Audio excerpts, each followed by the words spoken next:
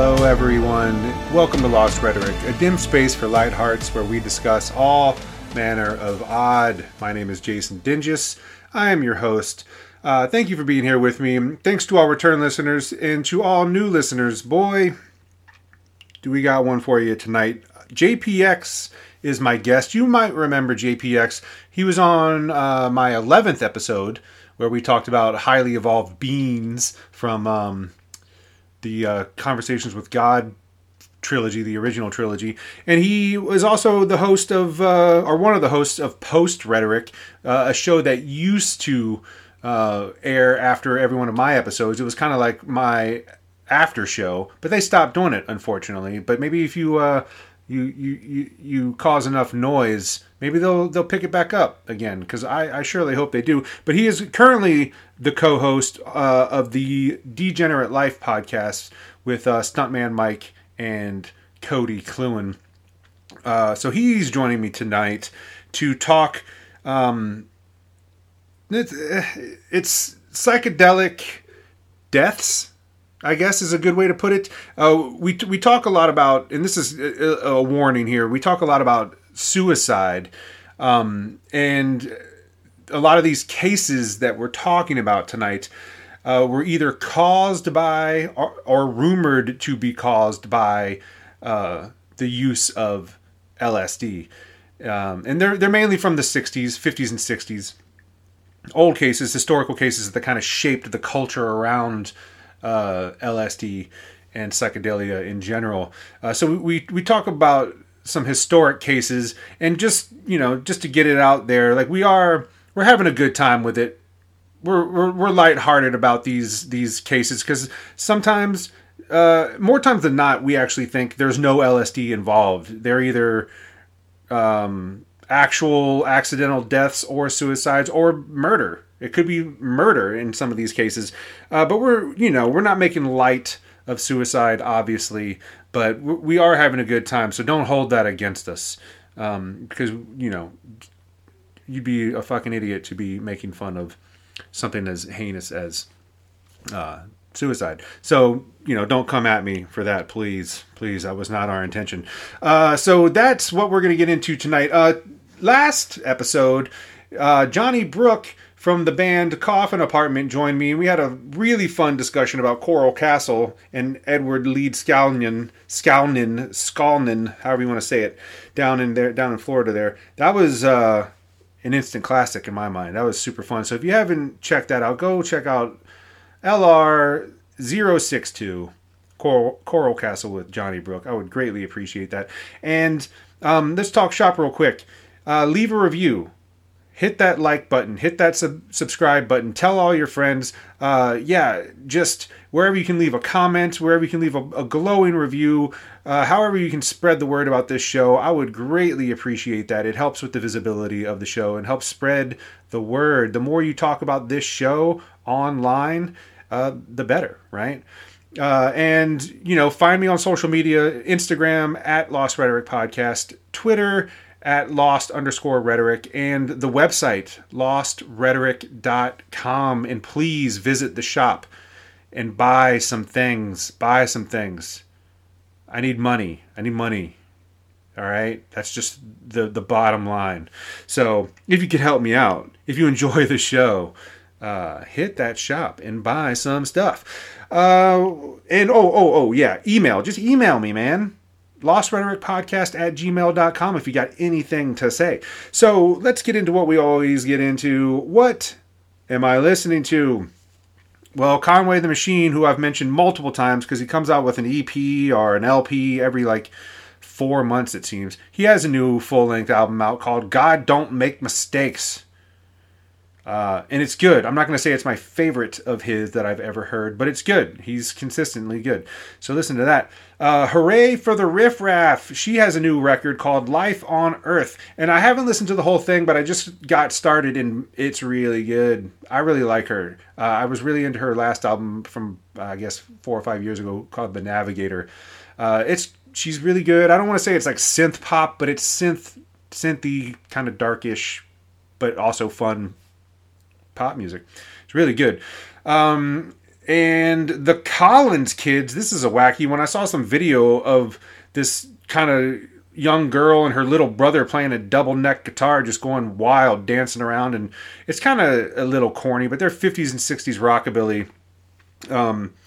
And yeah, they got songs like Hop, Skip, and Jump and Rock Boppin' Baby and Beetlebug Bop and Soda Poppin' Around, shit like that, you know. But it's fun. It's high energy. It's kind of corny, but the videos are cool. If you look up some videos of the Collins kids, they were entertaining, right? I think they're still playing, honestly. And the last thing I've been listening to is the Sadies, and I've listened to them a little bit before, but I didn't really dig too deep. I heard of them years ago from Neil Young's book, Waging Heavy Peace. He mentioned them and how he was a fan. They're a Canadian band. And unfortunately, their guitar player, Dallas Good, just passed away unexpectedly. I think he was only 48 years old. And man, the guitar work in this band is phenomenal. It is a pretty big loss. They're a really good band. They kind of started out kind of surfy country style, and the latest album, or their latest release that I've heard, is like just straight psychedelic rock. It's really great stuff. So listen to the Sadies and support them any way you can. They just lost a legend. And also in sad news, a Portland legend, Sam Henry, passed away. He's the drummer in the Wipers, who are, to me, bar none, the greatest Portland band of all time. And there's no debate. The Wipers were and are the greatest Portland band ever to have existed. And he was also in Napalm Beach, and he was currently in Jenny Don't and the Spurs, and he was always doing something, multiple projects. I didn't personally know the guy. I think I met him once. But yeah, he was a friend to so many friends and an absolute legend. I got to see him play. Dude is great drummer, and from everyone I know, just a great dude. And we, you know, the city and the world lost a great guy, Sam Henry. Rest in peace. And that is what I've been listening to. Oh, and that being said, yeah, obviously, just listen, bump the Wipers and Napalm Beach and Jenny Don't and all of the Sam Henry bands. Just blast them out of respect, right? So yeah, that is what I've been listening to. All right, let's get into Call Me Crazy. This week, Grace Bigler joins me. You might remember her. She's been on the show a few times. She's got an interesting little ghost story that she's going to tell here. So here we go. Here's me and Grace. Call me crazy, but I had an experience once with what I believe was a ghost. Okay. Ghost story. Yeah, it's a ghost story, and I don't necessarily, like, now as an adult, believe in ghosts. Like, this experience happened to me as a child, which I think at that time I was a lot more open-minded to the possibility. But okay, I'll tell you what happened. And I'm aware I have a time limit here. Well, don't waste any of it. So when I was growing up, my mom worked in antiques, like she did estate sales. Mm-hmm. And part of that world is sometimes you gotta schmooze and network at parties and events and things. So one time, I think I must have been 4th, 5th, maybe 6th grade. Mm-hmm. She took me to one of these, for me as a child, dry as fuck antique warehouse parties. There were some snacks on a table, I remember, but my main objective in this environment, it was in a warehouse full of antiques that had like really big shelving units, like really long. Basically, I snuck away from the main schmoozing area where all the adults were and kind of weaseled my way into like a little hiding area, Mm-hmm. surrounded, on all sides by this crazy collection of old shit. Okay. And I remembered sitting on like an upholstered bench. I wouldn't call it a couch. It was not very comfortable. Mm-hmm. But I sat in this space and I was kind of tucked away inside of one of these little like areas. You couldn't see me. But I had this distinct feeling, a sensation on the top of my hand of the shape. Okay, I'm going to try to describe this. It felt like someone put their hand on top of my hand. Okay. But the sensation on my skin was like, it wasn't like a pressure. It felt like really cool wind blowing across my skin in the shape of a hand. Interesting. Yeah, it was very Like rubbing your hand, maybe, or passing no, through your hand. no, not passing through. There was no like friction. It was like, how when you set your hand on top of someone's arm to like comfort them or something like that, there's Okay. no back and forth or anything. It's just like a little pat. Mm-hmm. I just felt someone place their hand on top of my hand, and my reaction to it was interesting. Like I said, I was a kid. I was a little bit more open to the idea. It didn't feel malicious in any way. It was just like a little greeting. And my reaction was like, I felt a chill, but I didn't feel scared. I kind of was like, hello, you know. You audibly said hello out loud. Probably. I was such a like little sincere little kid that Mm-hmm. I probably did say hello. Right. That was very much in my nature. But that I think is my only experience with ghosts that I feel like, yeah, that really happened. I didn't make it up. It's a very like distinct memory, and I did feel like, I think I did leave that little space that I found, that little nook, and went and told my mom, and she was like, oh yeah, well, we're in an antique warehouse, like of course there's fucking ghosts in here.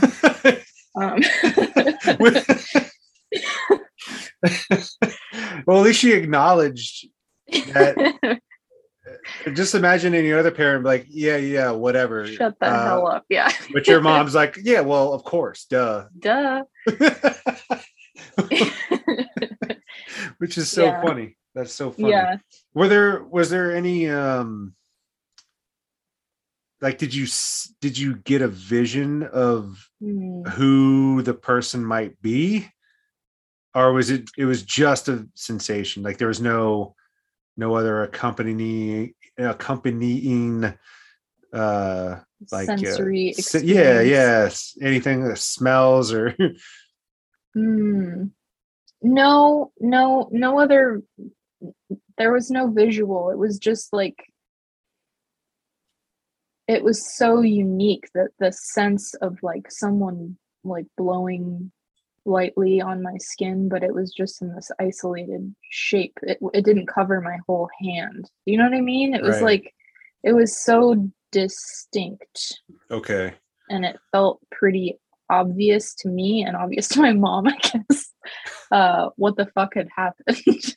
So do you think it had something to do with the piece of furniture you were sitting on specifically, or the building you were in? I do think that there was some credence to what my mom had said, that like we're in a space full of old stuff, and especially at the time, I'm a little bit more skeptical of things like this now. But in my magical child mind, I was like, yeah, that it could have been the thing I was sitting on. It could have been like an object near me. But I was just like a super sensitive little kid walking through all of this old stuff. And yeah, maybe an entity or a spirit associated with one of those objects felt compelled to make some kind of connection with me, because obviously I was open to it. Mm-hmm. And I don't know, I mean, it was so long ago. I don't know if you remember what your emotional state was at the moment, but is it the comfort you needed? Did you get what you needed? Did you, or was it just this unsolicited like moment where it was just weird? That's a really good question. I think I felt like a bit lonely. Mm-hmm. And the thing that I needed, whether I was able to accept it in that way or not, was like a feeling of connection, which, you know, whether I was afraid of it or not, which I think I was a little bit freaked out, but yeah, there was a connection that was made, and I received it. Did you feel better after, or was it you were freaked the fuck out? I think I felt a little better. Well, I don't know. I'm thinking on like a bigger scale than I think you're asking these questions on. Like in the moment, I don't know that I felt better, but I think in the bigger picture of my life, it was like, oh, you feel a bit lonely. Well, you're receptive and open to things on a different plane of reality, and that's pretty special. But in the moment, it was just like, oh, that was interesting. Yeah, I think so. Totally normal to your mom. Totally normal to my mom. Why are you bringing this up to me? Because literally everyone here has experienced that multiple times. What is it? It is. I want to know what piece of furniture you were sitting on and what its history was, because that's automatically what I go to is what entity, what spirit is, if there's anything attached to that piece of furniture or that building, but that piece of furniture specifically, especially if it's, you know, really old. I don't know. Yeah. Has a sordid history. I wouldn't be surprised. I wouldn't be surprised either. But Grace, you're fucking crazy. Because that's 10 minutes. And I appreciate you sharing that story with me. All right, there it is. What do you think about that? You ever experienced anything like that? I haven't. It's kind of weird. Yeah, I wouldn't know what to do. But it would definitely stick with me like it stuck with Grace. So hopefully you enjoyed that. If you got a story to tell, hit me up. I don't even have to know you. Email me, lostrhetoricpodcast@gmail.com. Find me on the social medias. If you got a story to tell, maybe you can tell it on the show. So yeah. Hit me up, everyone. Okay, let's get into this conversation with me and JPX. Again, we're talking deaths surrounding the usage of LSD. Here we go. There he is. Can you hear me? Yeah. JPX. Yeah. How you doing? Is this the beginning of the show? Yeah, dude. I record from the jump. Right? And it sounds like shit because I can hear myself, and you don't seem to be in front of a microphone, and you don't have anything hooked up. But you are wearing a Lost Rhetoric shirt, so all is forgiven. Okay, cool. All right, I've got my headset on now. Let's do it. No, man, that sounds better already. Yeah. Oh, shit. Okay, so let's get it going. What are we doing here today? Good question. I was just gonna let you take it away. Okay. Well, I was gonna talk about LSD and psychedelic drugs and some crazy things that have happened, some mysterious things sometimes that have happened. concerning that right there. Yeah. What do you want? So what do you want to talk about first? Jumpers? Well, it depends. I mean, do you want to go chronologically, or do you kind of have an order in your head that has like a compelling thread that you know where to start and where you want to end, kind of thing? Well, I guess chronologically, the first one is 1953. I was going to talk about people that have jumped to their death as a result of taking LSD. Allegedly. Or did they? So first off, I just want to say this is not anti-LSD talk. I think overall LSD and psychedelics are very good for humanity, but just like any great product, they're very bad for some people. Okay, so I was going to talk about Frank Olson first. Probably, many of your millions of listeners know about Frank Olson and how he was in the CIA and how he allegedly took LSD at a retreat out at, what is it, Deep Creek Lake or whatever, and then ended up jumping out of a 10-story window or whatever. Allegedly. Yes. But what really happened is that he knew a lot of dark secrets in the CIA. He wanted out. He was very vocal against the CIA, and they were not going to let him go. What were the secrets? Just a lot of chemical weapons secrets and stuff, and we were just doing a lot of nasty stuff, like experimental shit, like experimenting on people. Yeah, basically. Yeah, well, like just really nasty chemical weapons. I think maybe some of them were used in Japan or something. Biological warfare during the Korean War. There you go. And that's what it was. I guess he knew about torture shit and executions and whatever. Yeah, he knew, he was privy to some not so whatever.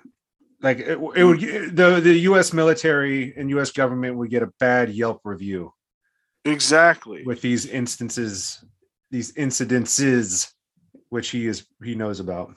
Yeah, I think that's how the newspapers reported it at the time. You're exactly right. Yeah, 1953. Bad U.S. government receives first bad Yelp review. One Mr. Frank Olson. I've read the articles, but so everybody should just go watch Wormwood. It'll make it pretty clear. He didn't kill himself. He was pushed out of the window because he knew too much, and they couldn't just let somebody, a dissident, just run the streets. Yeah, because he was getting loud and vocal, and he knew too much, and he wanted out, and he was gonna be a whistleblower. Exactly. He was blowing that whistle. Exactly. This is the height of the Cold War. They weren't having that. They weren't having that shit. But he was also a part of MK Ultra, was he not? I forget. No, I don't think so. He wasn't. Oh no. Oh, okay. He was dosed by Gottlieb, who was the head of MK Ultra. Right. Okay, that's the connection. Yeah. Okay. So he was dosed by Sidney Gottlieb, and then 9 days later jumped from the window at Hotel Statler in Maryland, I believe. Yeah. Oh, you know what's funny is if you, I've seen there's directions that they gave him or somebody. I think it was him. His actual directions, because back then you didn't have maps. It was like, go down route. They had maps, JPX. They had maps. They didn't have Google Maps. Anyway, it says go through Winchester, Virginia. That's written out? Yes. On 81? I guess. I don't remember how it I guess it how depends it on links where you got up. to go. There's many roads that head to all the Uh-huh. the DC area. Yeah, I'll send it to you though. But Winchester is a part of the his directions. So Wow. he drove through Winchester on his way to that fateful evening. Damn. Hmm. Oh, But but there's a lot of I don't think he even was given LSD, or you know what I mean. you know, you think that was all part of the, because we'll get into Mhm. it. We'll get into it with some of these stories. It seems like since LSD was so scary and misunderstood, that it seems like it was used as a scapegoat either Mhm. by the government or people committing heinous crimes and using LSD as their excuse, whatever. It's Yep. just like the freakiness and it fucked me up or it fucked them up, and there's no way you Mhm. can really disprove it. There's just, they were high on LSD, so they did this crazy shit, and you could get away with that back then Yep. Exactly. because people were so frightened. Yep. And a lot of times when the government is they know the jig is up. Everybody knows they're lying about something. They'll admit to something not as bad as the truth. So you're like, okay, that's bad. They admitted it, but no, the truth is actually way worse than that. You Mm-hmm. know what I mean? So this is an example of that. But I don't know. Frank Olson was the first LSD suicide jumper. Yeah, because that's pretty much, we're basically talking about almost all jumpers tonight. There's not, they're not all, but a lot of jumpers, and I guess that's adds to the lore, because the beginning of LSD in American culture was just riddled with stories of people jumping out of windows. Yep. And Yeah. that's crazy. That's crazy, whether it's real or not. It's forever linked, and it takes decades for society to forget that, or at least come to terms with the fact that it's not really true. But you tend to believe it, right? Yeah, that'll never go away, probably. In fact, it was a part of Bill Hicks' bit. You remember when Bill Hicks was like, you never hear a good LSD story. All you hear is, man on LSD thinks he can fly, jumps out a window. What a tragedy. What an asshole. He should have taken off from the ground first, see if it would work. That's so that's actually one Yeah, of his. you got to test it out, man. You just don't Yeah. go completely nuts off the 10th floor. Yeah, exactly. So it still lasts to this day. You'll never get rid of that, probably. Well, I mean, maybe, but anyway. So I don't know. You want to talk any more about Frank Olson or? Um, no, but yeah, this he was back in 1953, and a lot of people I don't really associate LSD with the early 50s, really. I mean, because it was such a cultural phenomenon in the 60s. Mm, You kind of often forget that it existed in the 50s. But yeah, 1953, mysterious death, probably, like you said, that Netflix series, Wormwood. Who directed that? I don't know. I forget his fucking name, sorry, but I did watch it. um yeah, It's phenomenal. essentially, didn't his son Eric Olson have a lot to Mm-hmm. do with that? Oh yeah, he was in it. Yeah, because they just don't fucking believe that their father did that. They believe he actually was murdered, and the CIA fucking covered it up. It was just Yeah. whatever. That's it, and they just blame it on CIA, or blame it on LSD.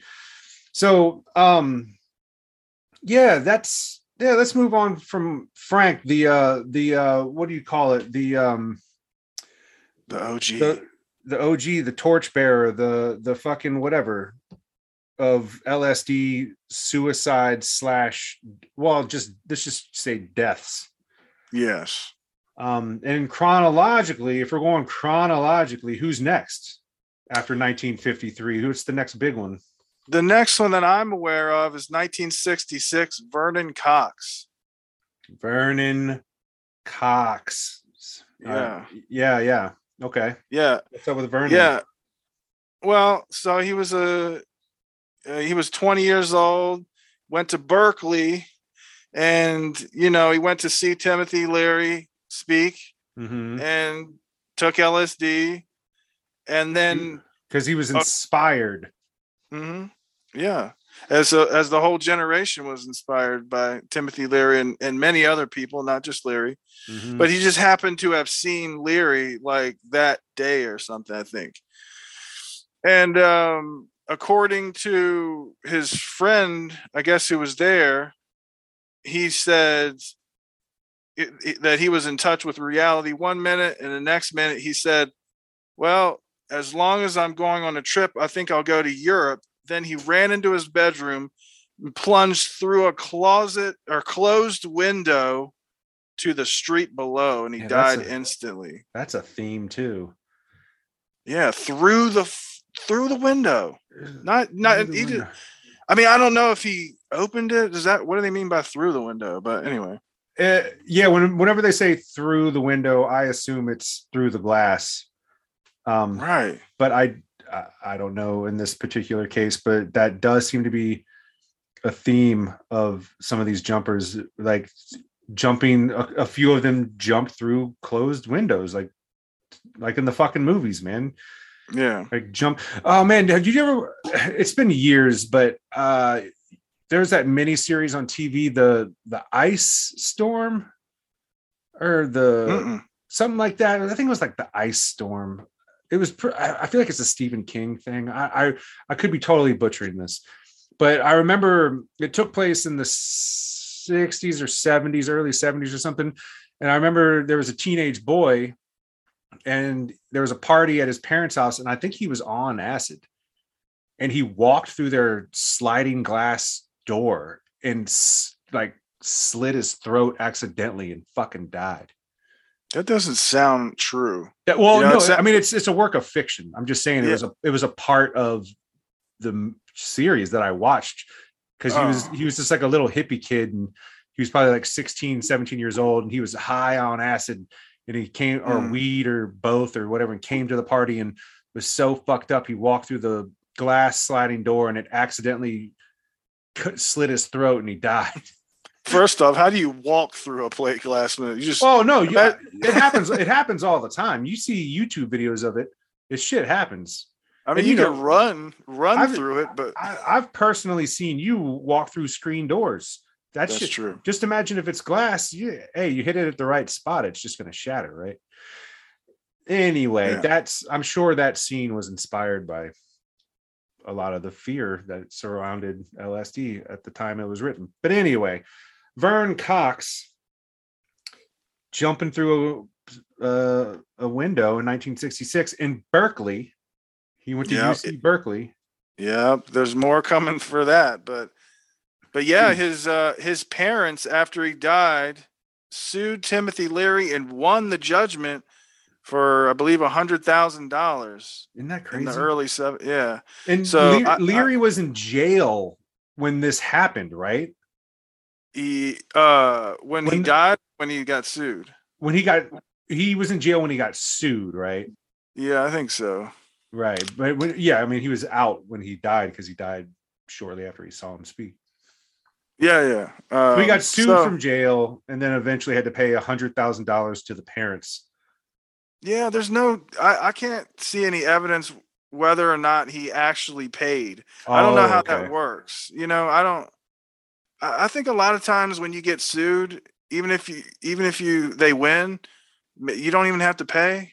I don't know. Donald Trump knows all about it, I'm sure. Mm-hmm. He owes billions. God, in theory. So that was 1966. Vern Cox takes acid after being influenced by Timothy Leary.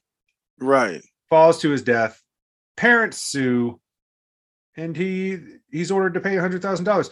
That's pretty unprecedented, right? Like, to sue someone to, I mean, like, drug dealers don't even get charged with murder, even if it's, or any sort of crime, when it's proven that they sold drugs to a person that OD'd. You know what I mean? Like, that's kind of wild that he is held accountable But Right. that was the fervor of the day, I guess. Hopefully they'll use the Vernon Cox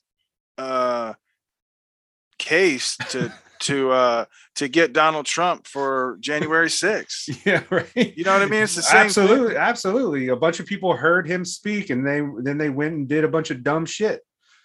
Yeah. Yeah, that's that's exactly what it is. Yeah. But maybe some of them will jump out of windows too. That'd be cool. Right. Not that I wish death on anyone, but if anyone's going to jump out of some windows and maim themselves, let it be those people. Yeah, that's fine. That's Mm-hmm. fine. And then, so you got any more on Vernon Cox, or? I got no more on Vernon Cox, but we can go a couple ways here. We can stick with Berkeley and the Berkeley theme, or we can stay in 1966 real quick. That's tough. With Stephen Kessler. Well, okay. He's not a jumper, though. He's not a jumper. He's a murderer. Yep. But he is 1966. Okay, we'll stick with 66 and Stephen Kessler. So, yeah, Stephen Kessler was a man who stabbed his mother-in-law 107 times or something. And it was a huge story. I mean, it made the cover of magazines, and it was on all the newspapers, and I think it really influenced a lot of legislation against LSD. This was a big case. Yeah, and it's all on his word, right? Like the narrative he created about his situation, whether it's true or not. Yeah. Yeah. So according to Stephen Kessler, he had been flying on LSD for days. What apparently when the police come to arrest him, he says, "Man, I've been flying for 3 days on LSD. Did I kill my wife? Did I rape anybody? What have I done?" You know what I mean? Yeah. Those were his exact words when they came to arrest him. Not sketchy at all. Yeah. And so Kessler gets arrested. He goes to trial. It's a big trial. And then I think it was the following year, he is found innocent by reason of insanity. What? Yes. So he never went to jail? No. Gosh. I can't. I think. I don't know if he may have gone to a mental institution for a little bit or something. I forget. But yeah, he got out of it. I would love to know if anybody out there, your millions of listeners, if you know what happened to Stephen Kessler, shoot Jason a message over on LostRhetoric.com. We got to find out. I want to know where Stephen Kessler ended up. Yeah, where's the mad LSD slayer? Yeah. Where's that guy? This is a fucking Harvard graduate. Mm-hmm. This guy. And they said he or psychiatrists, they said, testified that he was paranoid schizo. That's what he suffered from. He actually was paranoid schizophrenic, and yeah, he was found not guilty. But he's saying he was high on LSD. Yeah. So he admits to being high on drugs and killing someone, I guess. But they let him out for being insane because he is deemed paranoid schizophrenic. But what does that mean for the LSD? Like, he was impaired and murdered someone. You can't get away with doing any other drug and murdering someone and then get away by saying you're insane. But the LSD doesn't seem to have played a factor in his insanity, the determination that he was insane. Like, they just forgot about the LSD part or something. Right. Well, I think this kind of ties into the same situation as the Frank Olson. I think it's possible that Stephen Kessler never took LSD. He was just lying. Mm-hmm. And I actually have a quote from Jay Stevens, who wrote, this is from his book, Storming Heaven, LSD and the American Dream. I think this puts it so succinctly. He says, but more troublesome was Kessler's claim that he had been flying for 3 days and could remember nothing of what happened. Unless one kept taking LSD, constantly upping the dosage to offset body tolerance, the effects wore off after 12 hours. And the whole uniqueness of the experience was the fact that one remained relatively clear headed throughout. It was not an alcoholic fog or stupor. So the Kessler case was a toss up. In terms of his psychiatric profile, Stephen Kessler was a perfect candidate for a psychotic episode had he taken LSD. But given his educational background, he was also astute enough to realize that LSD in the spring of 1966 was the perfect alibi for what might have been nothing more than a common act of rage and revenge. Right. It's so twisted because he seems like he murdered his mother-in-law legitimately, of sound mind, possibly. He personally tried to say, oh man, I was fucked up on LSD for 3 days. But then other people, psychiatrists, determined that he was paranoid schizophrenic and therefore insane, and he got off. So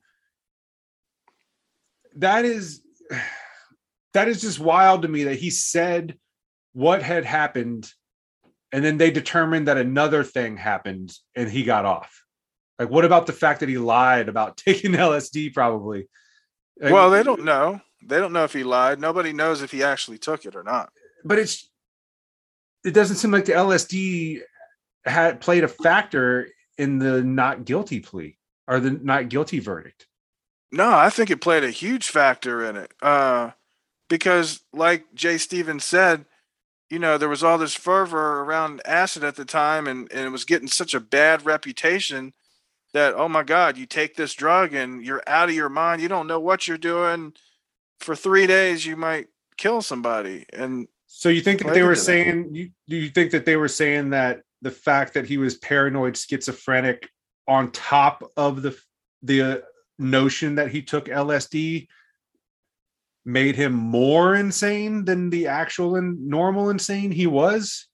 It could be. And, he might have just had a psychotic break.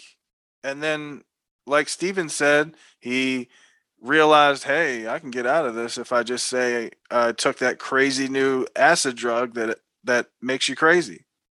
It just also says that his LSD usage wasn't mentioned in the trial. That's why I keep saying, oh, that it wasn't. No, that's what what I've read in a couple spots. They didn't even mention his LSD usage in the trial, so he got off without the mention of LSD. But it's just like, he said he used LSD, so why would that not be mentioned? He got off based on psychiatrist determination that he was paranoid schizophrenic and he was not in of his right mind. So he got off. It just blows my mind that a guy who, whatever, I guess if he's paranoid schizophrenic, he can lie about taking LSD and murdering his mother-in-law and stabbing her 105 times. I don't know. That's just crazy that you can do that. And no matter what you say or do, as long as someone says you're paranoid schizophrenic, you just get off. Yeah. Well, I always thought that was a huge part of it in his trial. That was his main defense, is that he took acid. But you're saying you read something that specifically said it was not in the trial? I'll quote it right here. His LSD usage a month prior was not mentioned during the trial proceedings. Huh.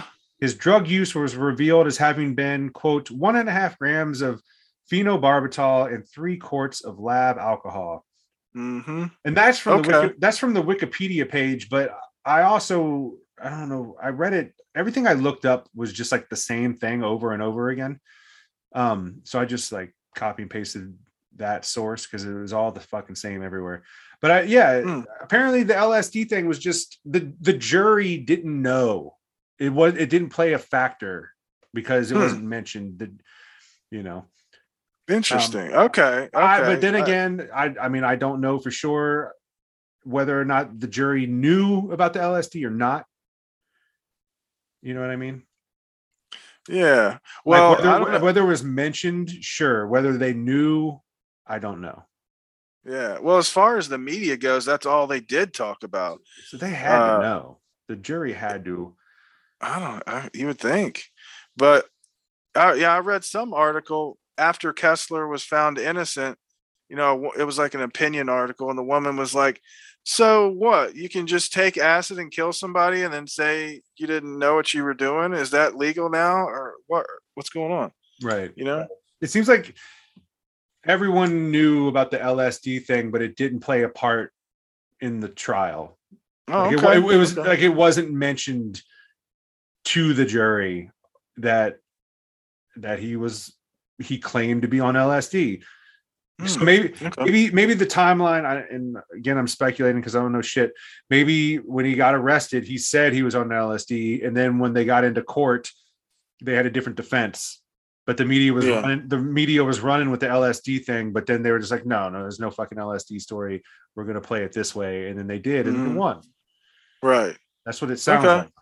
No, you're probably right. I either didn't know that or I forgot it or whatever, but it's pretty interesting. But yeah, I also want to know the truth about the trial and the LSD, if it played a factor, but where the fuck is this guy? What is this dude doing? I know. I want to know what happened to Stephen Kessler. Somebody out there tell us. The LSD killer has been running loose. Yeah. For decades. That's fucking nuts. Anyway, all right, let's get back to Berkeley, because 1966, Vern Cox jumps to his death trying to fly to Europe, thinking he's whatever. Timothy Leary got him all fucked up in the head, and apparently, and he jumped and died, and it's very sad. But 1967, the next year, is wild. Am I wrong? Oh yeah, I am wrong. Very much so. No, you're right. Okay. All right, good. So all right, let's get us hip to what happened in 1967 in Berkeley. Okay, so this lady named Susan Abshire, I don't know if that's how you pronounce it. That's how Abshire, yeah. Yeah, so she took acid and jumped out a window and killed herself. Three stories up. Yep.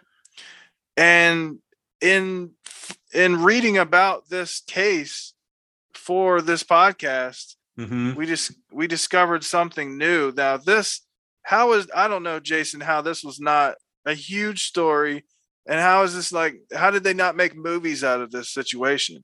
Yeah, this is very strange. And you did send that one article that did mention all of them together in one article. Yeah. But it wasn't a huge story. It was just like, oh, this seems to be like a crazy thing happening in Berkeley right now, especially on the UC Berkeley campus. Let's move on, you know? But anyway, explain what happened. Well, I did see at least one more article about this situation, but it wasn't the headlines that you would think it would be. So it's wild. It's fucking wild, man. Yeah. Apparently, around this same time that Susan Abshire killed herself, which was 55 years ago, this past Wednesday or something, 4 other UC Berkeley students all leapt to their own death. Well, they weren't all students, maybe, but they all jumped out of a building and killed themselves. See, 5 in 4 weeks. 5 in 4 weeks. This is what I got. I got 6 in 4 weeks. 5 were on campus and 1 was off campus. And the one that was off campus was Susan Abshire. I got 5 people jumped to their deaths in a month on the UC Berkeley campus. And then the sixth one was Susan Abshire, who was a student, but died off campus. So there were 6, it seems like, in about a month. Does that make sense to you? I got the names and everything. Okay, well, let's go through the article here. I didn't really count them up. I just it said 5th, so I just kind of. But five students, one non-student, so 6 total. 5 students, and then a 42-year-old man. Right. Okay. So yeah, you got Tony Stephen Smith, 20. Staff. He was a staff. Son of a staff member. Found dying in the inner courtyard. Died at 25 minutes later. So that's Smith. And then you got what's the next one? Well, the Smith is almost the last. The chronology that I got is, and I don't have the dates exactly, but the chronology that I could kind of glean was, it was Gerald Wolpen, 20. He was 21 years old, a mathematics grad student, jumped from the upper floors of the International House. Then this guy, I assume it's John Hughes. I think there was a typo in the paper that said his name was like AOHN, but I think it's got to be John G. Hughes, who is a businessman, 42. He jumped from the rim of Memorial Stadium, which is fucking nuts. Yeah. But 10 minutes after Mr. Hughes jumped from the top of the stadium, 10 minutes later, the same night, a guy named Eric Joe, 20 years old, he was a poli-sci student, jumped from the 8th story window of Barrows Hall. Then in a week or whatever, however many days later, Peter Johnson, 23, who was a grad student, jumped from Barrows Hall. Then a few days later, or a week later or whatever, Tony Smith, 20, jumped from the 8th story of Worcester Hall. And then Susan Abshire, who was 19, jumped through a window, through the glass, 3 stories up, and died also in Berkeley, but she wasn't on campus. Right. But she was a student. Yeah. Okay. So that is 6. That's all in a month. This all happened. 6 people jumped to their death. 5 students, 5 on campus. 2 in the same fucking building. 10 minutes from each other. Well, yeah, 2 were in the same night, 10 minutes apart. Yeah. So how? What's in the water? That was insane. Like, how is this not a huge story? How do you not, as an institution? I mean, I wonder, what was it like going to UC Berkeley that month, or just at that time, but that month? You got to think that there is some fucking like possession going, satanic possession, or maybe like the LSD scare could be like there's bad drugs going around making people jump off buildings. When 6 people die in a month from jumping, that's some weird herd mentality. Yeah. Just monkey see, monkey do. Like maybe there were the one person did it and the other 5 were copycats. You know what I mean? Like, yeah. But there's something was in the air. I mean, that's a bad way to say it. That's a terrible. Yeah, there was something. But yes, something's fucked up, right? Yeah, it would be weird if 6 people killed themselves within a month, but for them all to jump, all jumped. Yeah, it's weird. Yeah, that's what I'm saying. It's like things happen in waves, and people there. I mean, there are copycats. There are people who feel inspired to do terrible things because of whatever. And maybe that's what this was. It was just, I don't know. The more people did it, the next person was more inspired to do it. You know what I mean? It was just this terrible moment where there was just too many depressed folks that were paying attention to the news. But the only LSD tragedy was Susan Abshire. The rest were just like suicides for whatever reason they had. Yeah, exactly. But it is interesting. That was a good find on your part, that Susan, looking into Susan Abshire, that she was the 6th out of 6 to jump in Berkeley that month, which is mind-blowing. Yeah, that's the type of situation that could make a person go, it's the CIA. They're shooting especially at that time. Yeah, they're shooting suicide beams at UC Berkeley, which is a notorious hippie school. Yeah, like, so who gives a shit about them? They're trying to kill them. Yeah, like, hey, if you got to test it on somebody, might as well be the liberal hippie UC Berkeley campus. Right. You know what I mean? Yeah, that's that's the CIA testing out those nerve agents or the chemical warfare shit. They're doing something. They're getting something in the air. They're getting something in the water. They're getting something in the food. Maybe they're injecting these folks. Who knows, man? It could be crazy. It could be anything, but we'll never know about that, right? Right. That's some Men in Black shit. Yeah, for sure, for real. I mean, who knows? That's probably not what happened, but it would make more sense than what we know, which is nothing.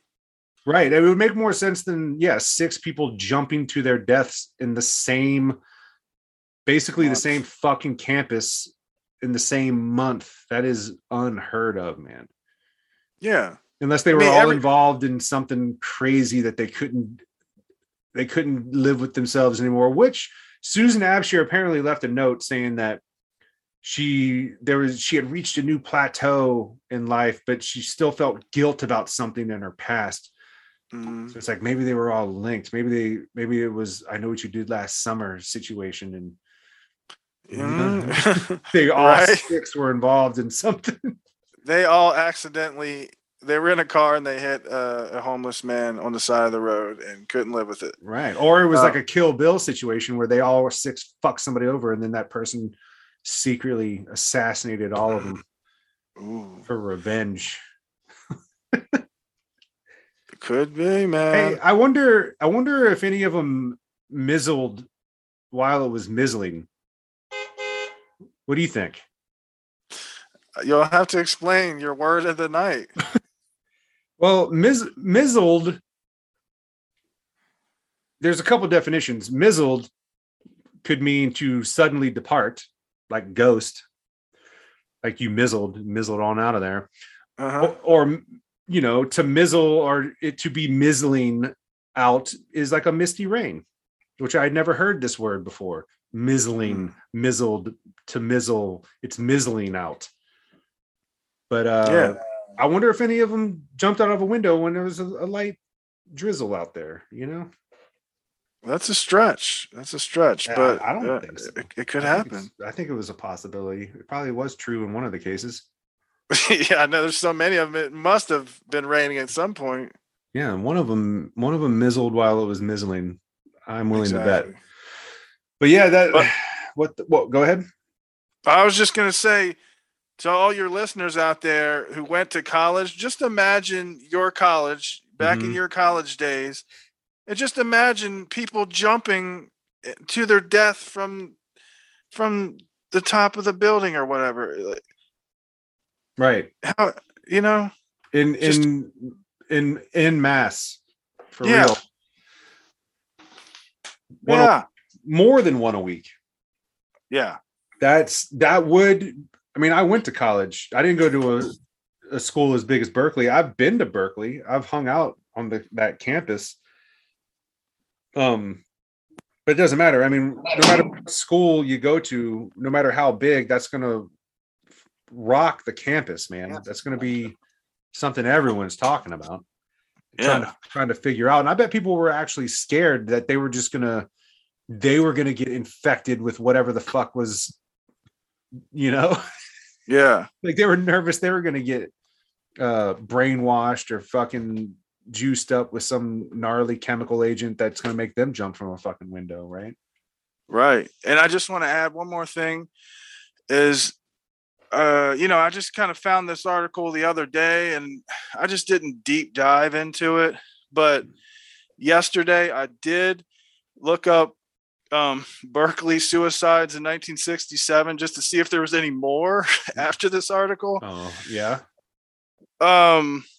So like there was a teacher, I think it was in December or something. I think he shot himself. They were going to make him retire and he just shot himself. Damn. So there may have been more, but that's not a jump or anything. I just wanted to kind of throw that in there as a what is it called, addendum? Yeah, no. It's just another thing that happened in the same time frame. Yeah, kind of weird. It's a dark cloud over Berkeley this month or that year. But I mean, there's a dark cloud over America during that whole period. So it's hard to say what anyone's reasons were, but for our purposes in this podcast, Susan Abshire apparently was high on LSD and struggling emotionally and wanted and jumped through a window, which and it's not like we're not making light of suicide, obviously, but I think we're making light of the idea that you would do something so drastic while high on LSD. That's what we're kind of getting at. It's like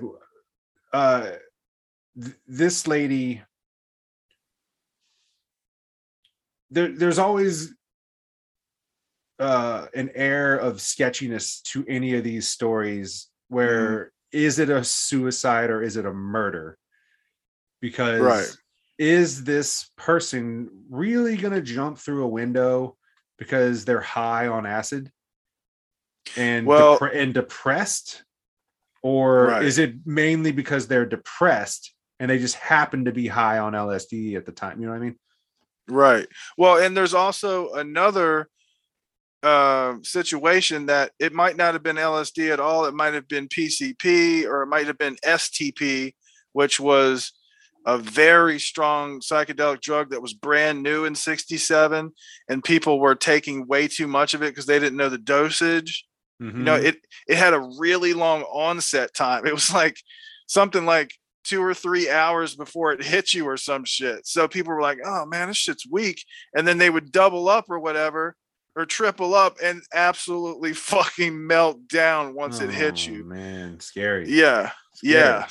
Yeah. So that was happening a lot. So what was happening as people were taking as LSD, a lot of times it was STP, honestly. I've never even heard of STP as a drug. It was developed by Alexander Shulgin. Sasha Shulgin. I know the name Shulgin, but I don't know why. Well, he's the godfather of ecstasy. He's the guy who wrote P-Cal and T-Cal, which is this. All right, just real quick. He was working for Dow Chemical, and he created some pesticide that made him tons of money. So then they were like, "Hey, you got free reign to do whatever you want." And he was interested in psychedelic drugs, so he started fooling with all kinds of psychedelic drugs and making them. So he made STP. He discovered MDMA. It was created in 1912, but he rediscovered MDMA. Mm-hmm. And he was doing all these experiments and stuff. So he's just like he's like the second most famous psychedelic chemist, I would guess, behind Albert Hoffman. Damn. Okay. But anyway, yeah. So he created that. So this woman might have possibly been high on his creation. It's possible. It was under the brand of acid. You know what I mean? But the guy just said Susan Abshire took acid. You don't know what she took. Isn't it wild that you can, as a chemist, like kind of concoct these things and somehow, whether it's intentional or it's just like anything else, kind of like on the black market, people kind of get the recipe and make their own version of it, shittier version of it.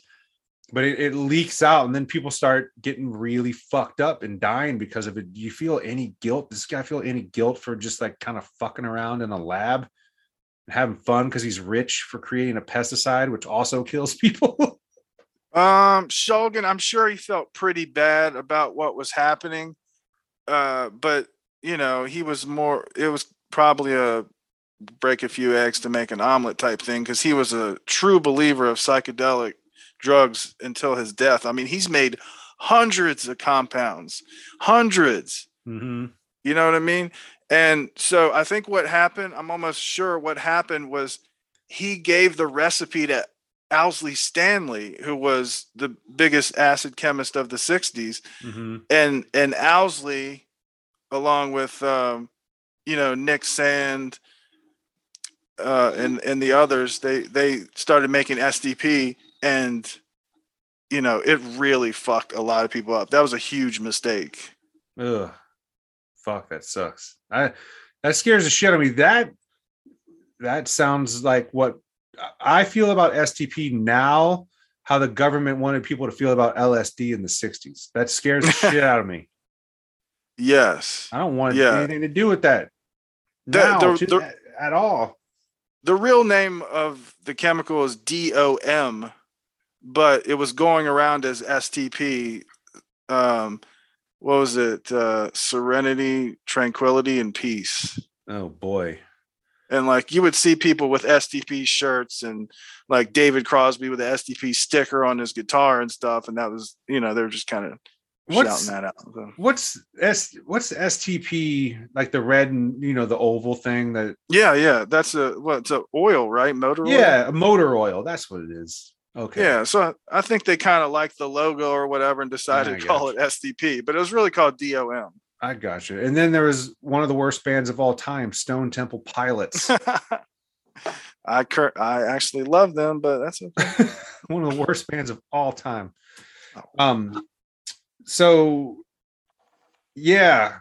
Anything else you got on Berkeley or Susan Abshir? This shit's all obviously very tragic. And drugs, especially ones concocted in a lab, are quite freaky, if you ask me personally. And I'm not hyper experienced with this stuff, as any listener would know. I've only done it a couple times. And I don't really want to do it anymore.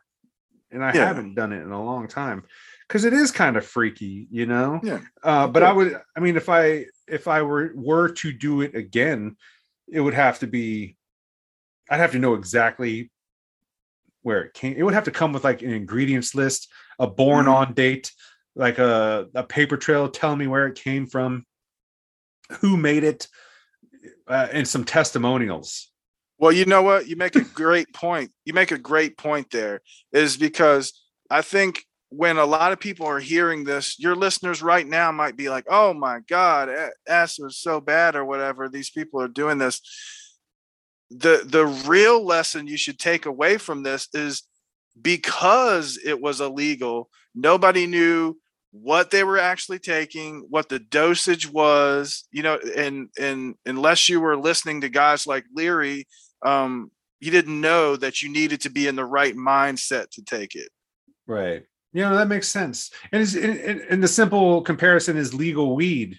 Like I live in Oregon, and I lived here when weed was illegal, and I've lived here since it has been legal.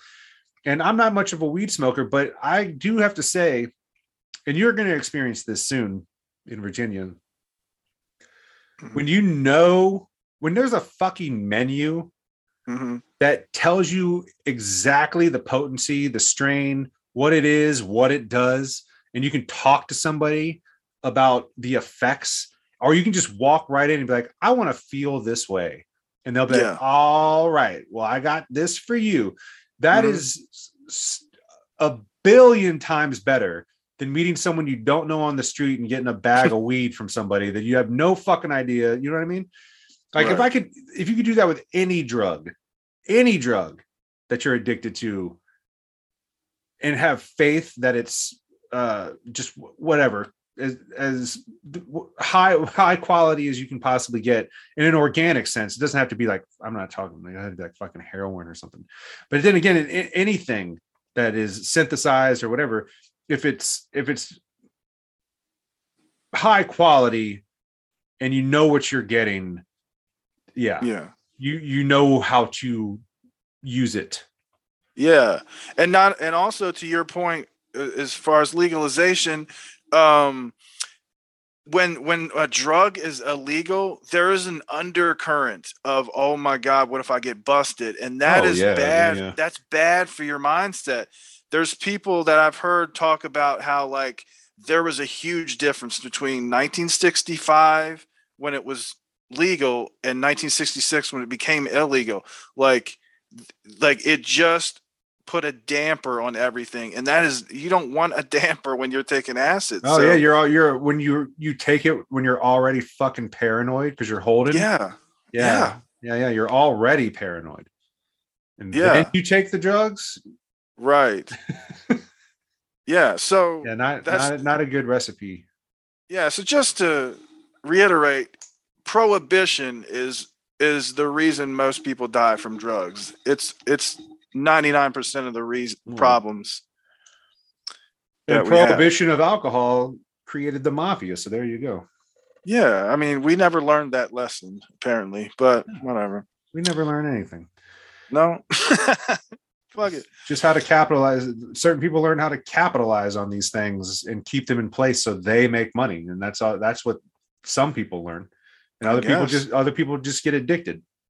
And I guess, you know what I mean?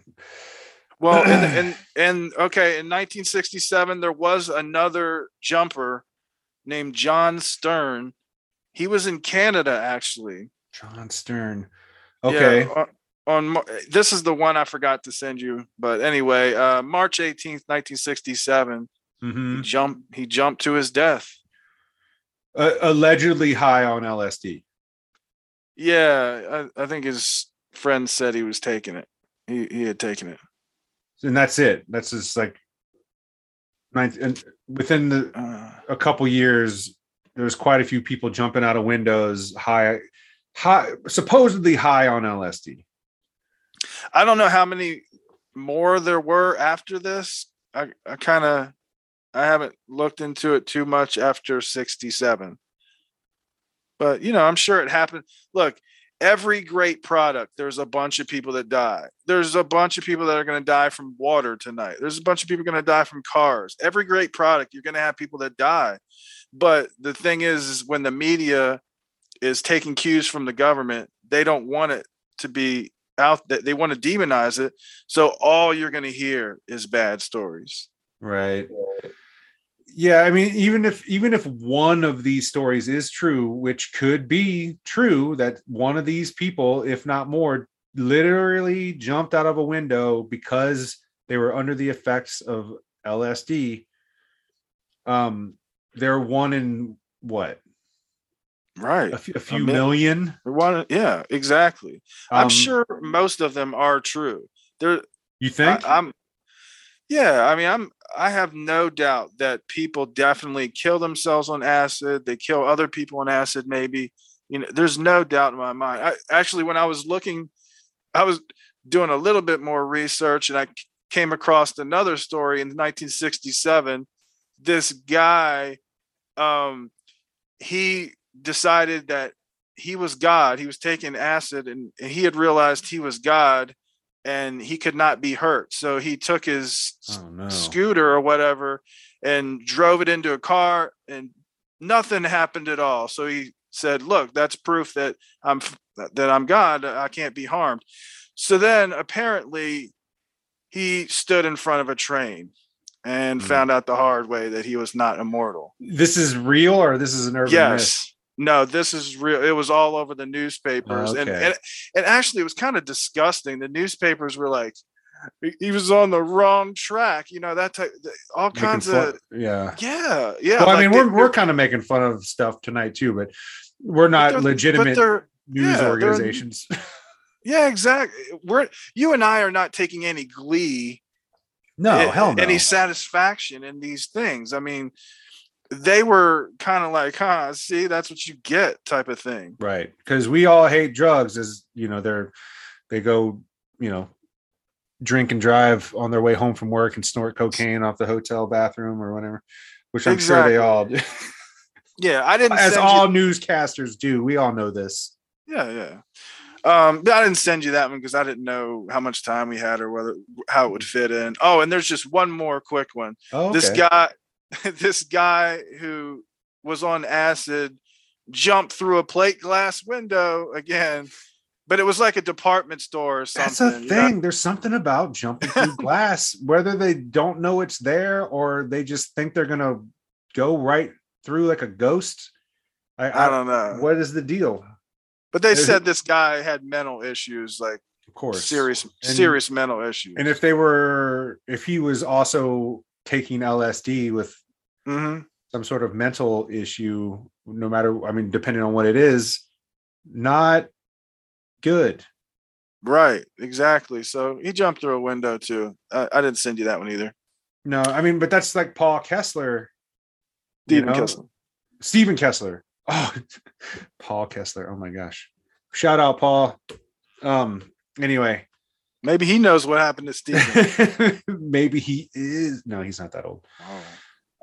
But yeah, paranoid schizophrenic with LSD possibly on top of it. Possibly. Yeah, it's bad. Possibly. Makes you stab your mother-in-law 105 times. Possibly. Bad news, yeah. B&B. Bad news bears for sure. Yeah, I mean, well, anytime I've ever had a discussion about psychedelics on this show, it should be obvious, but it's not. But it's also, if you have any underlying mental problems and certain health problems, especially heart issues and stuff, you ought not be doing these fucking drugs. That is a huge no-no. Yeah. Like, do not take psychedelics if you got any sort of bipolar, schizo, paranoia, things like that. No. But in a controlled environment, in small doses, in a therapeutic way, whatever, could it help certain people with certain disorders? Sure. But when you're just like trying to get fucking high on the street and just have a good night, I don't know about that, especially when you, like we said, it's not regulated. You don't know what it is, where it's coming from. Next thing you know, you're in the papers. Yep, it's prohibition's fault because there's no education on the street, or maybe there is, but that's what we're doing, JPX. Yeah, exactly. But I don't know. You want to move on to the big jumper? I would love to. Diane Linkletter. Yeah. Okay. Because this was a celebrity, essentially. Yeah. She had been on some things, and of course, she's known because her father's Art Linkletter, who was host of, what was it? Things Kids Say, and a bunch of other stuff. Yeah, he was a TV guy. I don't know who he is, but he was popular at the time. Yeah, he was. Kids Say the Darndest Things. That's what it was. Oh, is that who that is? Yeah, he was the original Kids Say the Darndest Thing, and that was a big hit. And he was on some others. He was big. Art Linkletter is huge. Okay. And Diane wanted to get into acting, and she was in a few things. If you look up her IMDb, she's like in a few things. Mm-hmm. But anyway, so yeah, in 1969, October of 1969, Diane Linkletter jumped to her death. And after this happened, Art Linkletter was convinced it was because she had been taking acid. But then they did a toxicology, and there was no acid in her system, no any drugs in her system, no nothing. Mm-hmm. She was clean. But then he changed the story like, well, it was because she had an acid flashback, which, a lot of people, that's not even proven to actually be a thing. Because she had confided in him that she had had a bum trip on acid recently or something, right? Yeah. So he knew that she had taken acid before. Yeah. And not had a good time. Yeah. And so, he's trying to search for some reason that this terrible tragedy happened, and he just found a scapegoat, which was Timothy Leary and people who were prophesizing about LSD, and then, of course, the acid chemists themselves. Right. So he went on a huge crusade, Yeah. Making albums and shit. Yeah, just up in the White House and shit. He like retired basically from acting to be like an anti-drug crusader, didn't he? Essentially, like shortly after all this happened. And honestly, yes. I mean, I don't blame the guy. His daughter died tragically.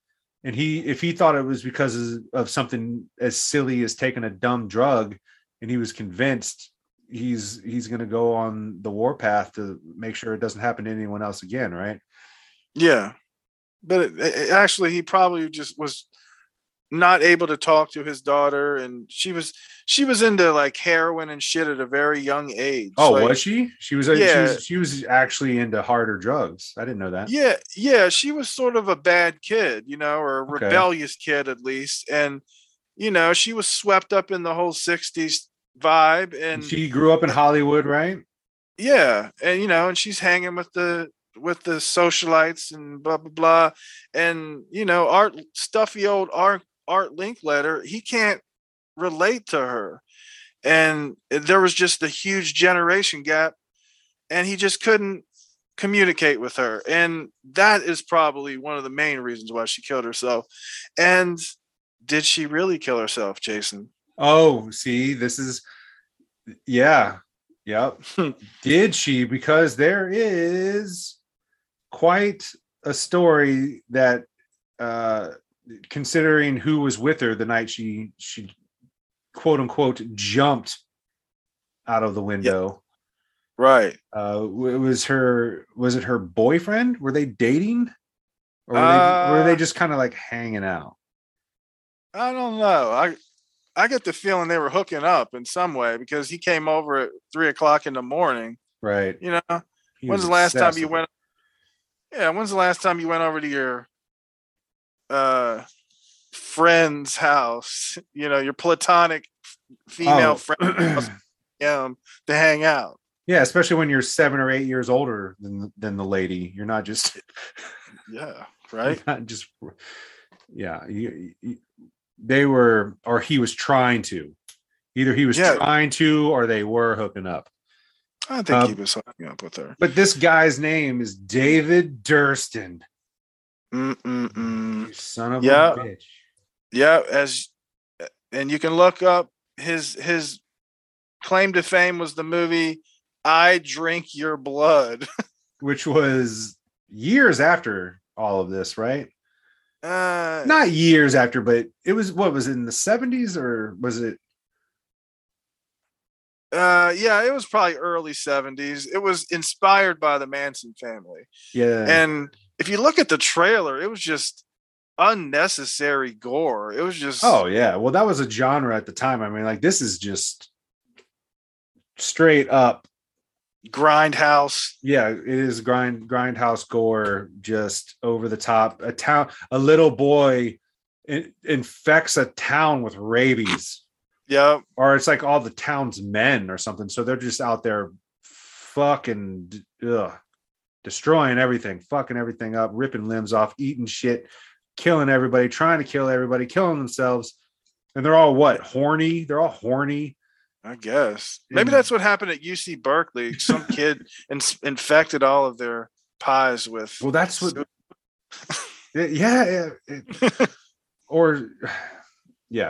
Who? Maybe David Durston was in Berkeley at the time. Has anyone checked into this?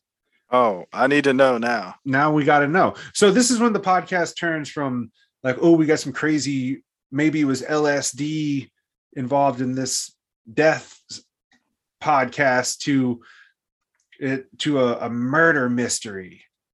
Yes. Is David Durston a murderer? And did he murder? And did he murder again? Yeah, I'm gonna say yes. I'm gonna say yes too. So the night that Diane Linkletter apparently jumped from her 6th floor apartment window in Shoreham Towers in West Hollywood, California, the only person that was there in the room was David Durston. Mm-hmm. He was 20. He was 27, and she was 20. Yeah, and apparently they were just making cookies, and she went into other room and just boom, jumped out of the window. That doesn't sound real. Everything was normal, and then she just jumped out of the window. Yeah, that doesn't sound real. But he said that he had attempted to grab her, but she had jumped, and he couldn't do anything. Like, she was gone. But he said that she was despondent and worried about her, quote, identity and her career that night. Oh, no, wait. Yeah. Okay. Sorry. I thought I was jumping ahead to the next story. But yeah, that was Linkletter, apparently because of her father and the success and her trying to be successful and not necessarily getting it, was having a fucking crisis and didn't know who she was, didn't know, she's 20 years old. She's trying to figure out who she is. And she was overwhelmed. Yep. And that was that. And I guess high on LSD. Yeah, well, I think they proved she wasn't high on LSD, but still, right. Art Linkletter was saying it was because of her past LSD use. But Durston never said anything about LSD, right? He just said that she was in a mood. Mm-hmm. And then her father was the one that said LSD. Exactly. Okay, so LSD had nothing to do with her death. It's just her father perpetuating the LSD hysteria and then using that for the rest of his life to go on anti-drug tirades, which, whatever. Yeah. So I don't know. I don't know how I would react if I were him, honestly. But yeah, I have a hard time saying, you fucking asshole, you idiot. Don't, whatever. Because if he honestly believed that that's why she did what she did, then who am I? I don't know. But because there's a lot of grief in there. Yeah, absolutely. He was going through some stuff and trying to put the pieces together. Right. What are you going to do? But he obviously was wrong about the circumstances. Yeah. But before we go on to why we think David E. Durston whose name is, and I just realized this, dead. Me too. Holy shit. That's dead. Dude, yeah, he's telegraphing it. He's obvious now to me. I'm on the fence until right now when you said that. Right. Yeah, this guy's a fucking murderer. Yeah. He doesn't have to put the E in there. Yeah. He could just be DD. He doesn't have to be DED. Yeah, he could be somebody that takes drunk people home when they need a ride. He wants to be DED, not the DD. Yeah. Mm-hmm. That'd be funny if that actually was the reason he went by David E. Durston. But anyway, because he was making flaunting it in front of everyone's face, like. Well, like, because he was doing horror movies and stuff. Oh yeah. Maybe as part of his persona. Yeah, and then maybe like as a little secret to himself. Like, oh yeah. I'm getting one over on you guys. Yeah, I'm telling you guys what I did, and you don't even get it. That's I admitted it. I'm admitting it. Therefore, I feel no guilt. Yeah, I'm fooling you, and you don't like it. Fuck you. I'm fooling you, and you don't like it.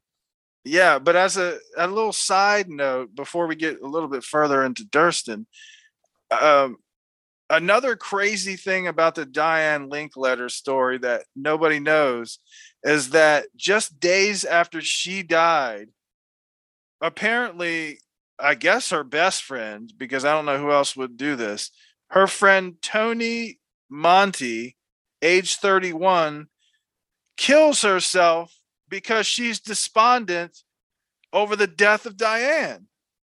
That tracks. I mean,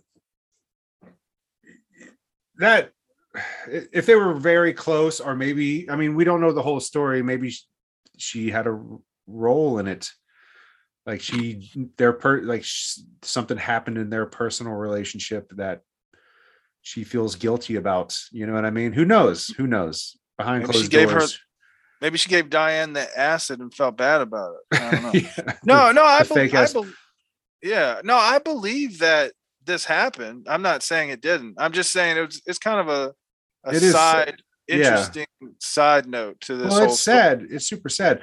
And just to bring Jack, when this all ties into Jack Parsons to me, because it's all a lot of chemistry and shit blowing up and people dying, and his mother committed suicide very shortly after he died, like the same day. And so that stuff happens, and what's crazy is like Grace Bigler, who is my this is so crazy because I didn't even plan it on this, but I'm gonna say it right now. Grace is from Oakland, and we've been to Berkeley together, and she's very familiar with Berkeley, and she's my guest tonight on Call Me Crazy. And yeah, she did the Jack Parsons episode, which I've been thinking about this whole discussion because of Jack Parsons' life and history with drugs and rocketry and fooling with chemicals in a lab, and and the fact that his mother died basically the same day he did because she was so sad. Yeah. Anyway, it's all tying to this episode. It's all tying together somehow without really thinking about it. But continue, JPX. Well, so I guess we were going to move on to why we think it's possible that David E. Durston was the murderer. DED dead, the murderer. Yeah. And this is super shady. So it has nothing to do with LSD anymore. We're off LSD. Yeah. Yeah, this is just another side note. Right. To this whole story. So there's a somewhat famous actress called Carol Wayne. She was on Johnny Carson hundreds of times and just many different shows. She was kind of a big actress, I guess. Always playing the dumb blonde. Yes. That was like her thing. Yeah. So in 1985, she goes on vacation with none other than David E. Durston, aka Dead. Yep. And where they went to Mexico or something? Yeah, they were at a resort in Mexico. Yeah. So they get into an argument and he chases after her and can't find her. And then can't find her and then just decides to go back to New York or whatever. And then a few days later, they find her lying in what I've heard one person describe as like a foot of water. I don't know how true that is. I saw one guy on YouTube describe it as a foot of water. Now she couldn't swim, but yeah, David E. Durston, who was in the room with Diane Linkletter when she jumped, was the last person to see Carol Wayne alive, who couldn't swim and ended up drowned in the ocean, right? Yes. Yeah, very sketchy because they say that she was scared of water and wouldn't go in, and she was found in the water, very shallow water, and there was no drugs or alcohol in her body. Right.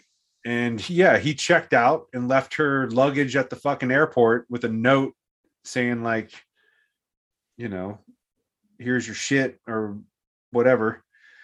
But yeah, man, this guy, he murdered Carol Wayne, right? Like, I don't see how there's any other way to. I feel like he did. It's how can there be so much coincidence with these two cases? Like, because in both instances, he seemed to be arguing that night with the women that ended up dead. Right? Am I wrong? Well, I don't know whether they said he was arguing with Diane. Let's see. Although he said, because the police investigation after Linkletter's death, they questioned Dead, and he claimed that that she had phoned him the night before her death and was very upset and asked him to come over, and they stayed up all night talking.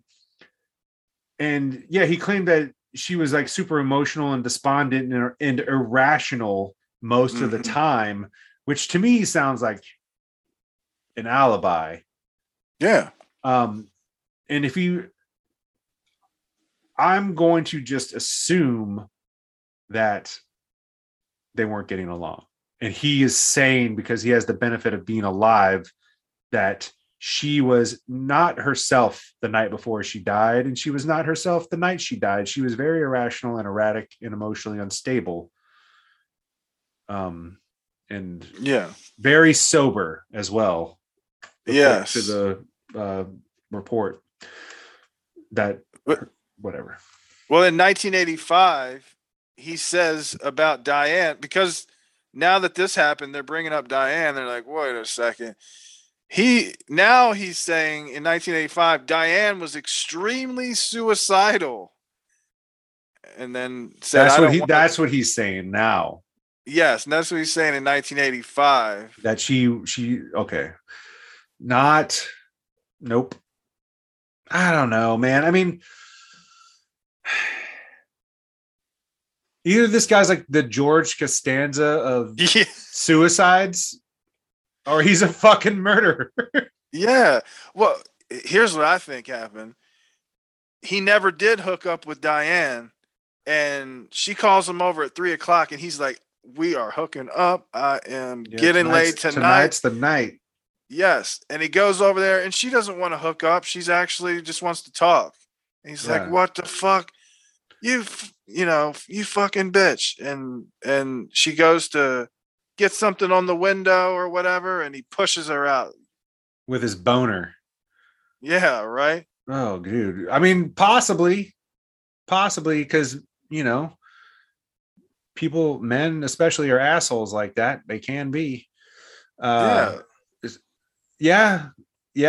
And then Carol Wayne's running away from him. And he's done it before. He got away with it.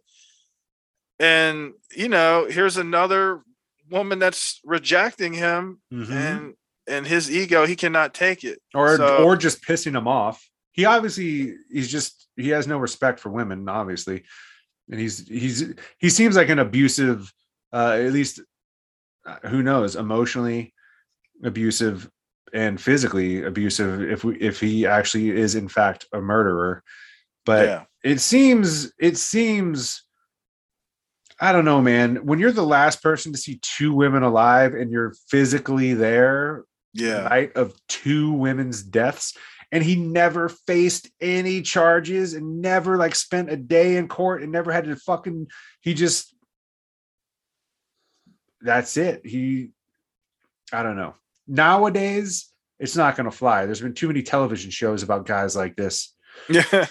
No one's ever going to let it fly because no one wants a TV show made about them fucking up. Yeah.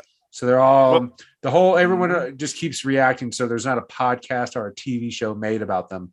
So they got to get it right now. They got to never fuck up. So they're not exposed in long form. Yeah. Nobody wants to be the OJ trial prosecution. You know what I mean? Right. So, but back then, dead Mr. David E. Durston could literally get away with murder decades apart. Yeah. David E. Asshole Durston, aka Dead. Dead. Yeah, the A is for asshole. Yes. But anyway, he did say one more thing about Diane's death in 1985. He said, there was never any question of my involvement in Diane Linkletter's death. I spent hours on the lie detector machine and it came up with nothing. Now, we all know lie detector machines are not perfect. And I believe you can take like some kind of barbiturate, like a Xanax or something, and be straight, right? Like it'll keep you calm. You know what I mean? Sure. That's what I've heard. Yeah, I don't know. But all I know is the results of those things are what people want them to be, determined. I mean, depending on, like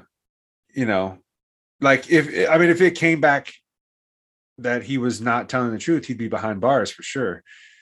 But the results of those things are not to be relied upon. Yeah, there's a reason why they're not admissible in court. They're not. Yeah, they're not reliable. Because nervous people, I mean, guilty people like dead know how to beat it, and not guilty people are so fucking nervous that they come out guilty when they're not. So. Yeah, there's just too many inconsistencies. Yeah. Like the stone cold fucking killers can beat it, but the nervous people who are accused constantly lose in that situation. So it's not very reliable. It reminds me of the Chris Rock bit where he gets pulled over by cops and he's like, they'll convince you that you stole your own car. He said, oh Lord, I done stole a car. You know what I mean? Yeah. So in that bit, Chris Rock is totally innocent, but because he's so nervous and being pushed by, Well, there's a whole documentary series about that now, about being coerced under investigation to admit some shit that you did not do because you are essentially being tortured by time. Like they keep you there so long and you get so fed up and so tired that you just say what you want. They want you to say because you think they'll just let you go home. Like, I just want to go. Yeah, the Stephen Avery case. Right. Yeah. So it's just like, fuck, yeah, sure. Can I go? And they're like, actually, no, you're arrested. You're like, God damn it. You tricked me. You son of a bitch. Anyway, we're getting off track. But David E. Durston murdered Diane Linkletter and Carol Wayne for sure. I'm not taking any other speculation that says to the contrary. He is a murderer. LSD had nothing to do with Diane Linkletter's death. Sorry, Art Linkletter. What's the deal with Art's album? Okay, so I'm confused. Art came out with a Grammy award-winning spoken word record in 1970, the year after her death. But I've read a couple things. It was Art and Diane made a record together. Yeah, I'm kind of unclear on that too. But I also read that Art made like an anti-drug album, and she made like a album in response to his album that was like anti his album or something. No, that's not true. Okay, I think what happened was he released this single like a month after her death. It was called "We Love You, Call Collect" or whatever. Mm-hmm. You heard that? Yeah. And she was on it. Yeah, but I don't think that was really her. In fact, I don't think it was him either. If you look at the fuck cover, is going on? I don't know. It said words by whoever. It wasn't him.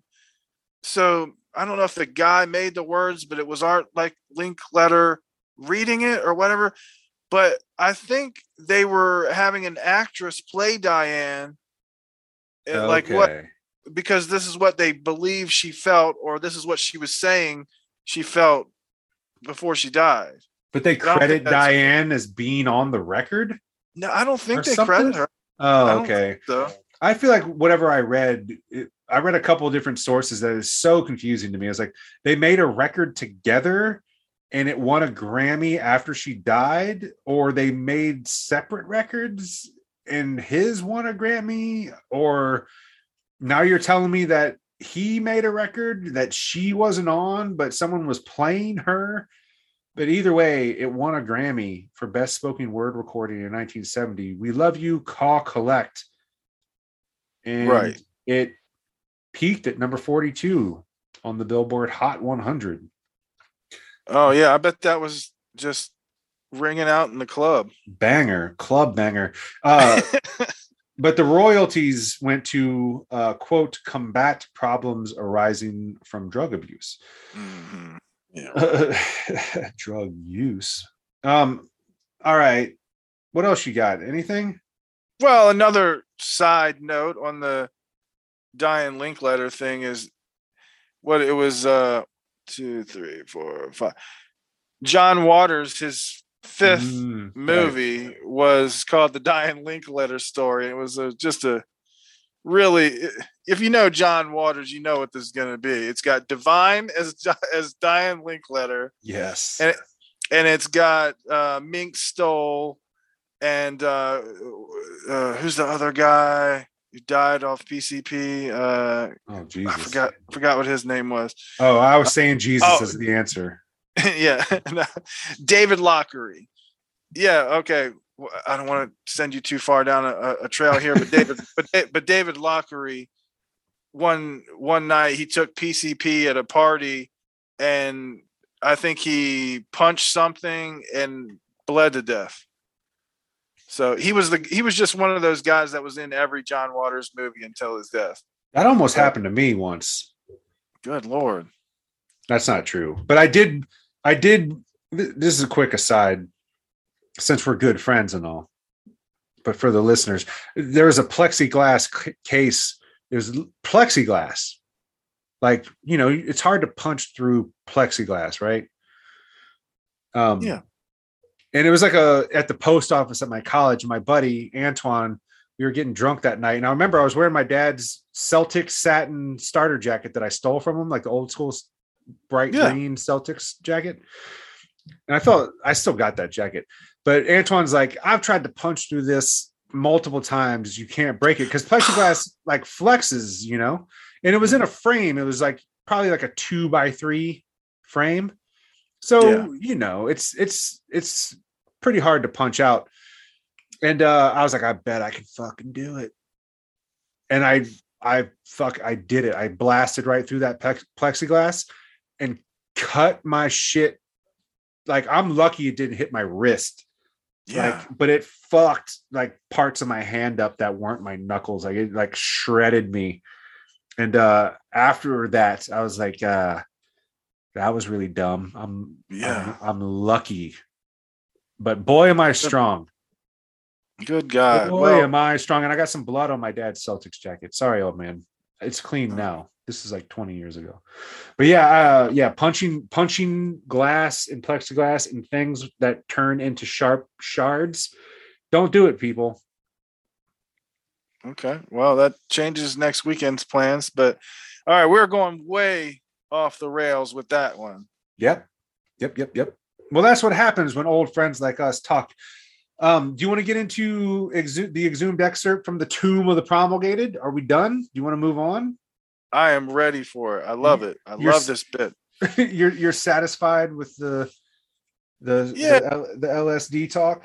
Yeah, I mean, I was going to talk about John Spells, but that doesn't. Oh, that doesn't tie. That doesn't tie into anything we were talking about. Yeah, I did research on John Spells. He was a guy that was busted, convicted, fled, declared legally dead, and then captured 18 years later, and then he was released. But he was a suicide. He did hang himself, but that supposedly it could be another one of those psychedelia murders. Well, no, okay. I'll just real quick with John Spells because it doesn't tie into anything else we've been talking about. So in 1968, John Spells got busted for his DMT lab, which I believe is like the first ever DMT lab bust. Right, but they originally thought it was LSD, right? Yeah, it was reported as LSD, which is another example of how they just put the brand LSD over any psychedelic drug or whatever. Right, But it's the catch-all, man. Yeah, it's just what people understood. But anyway, right. So he freaking, he gets busted in 68. And then let me see, he's convicted in 1970, goes on the run in 72. In 1985, he's declared legally dead. I don't know how that happened. I read that his only living relative, his brother, declared him dead because that's the only way it'll work. You have to have whatever a living relative declare you legally dead, and I guess his brother was his only living relative, which makes it super official.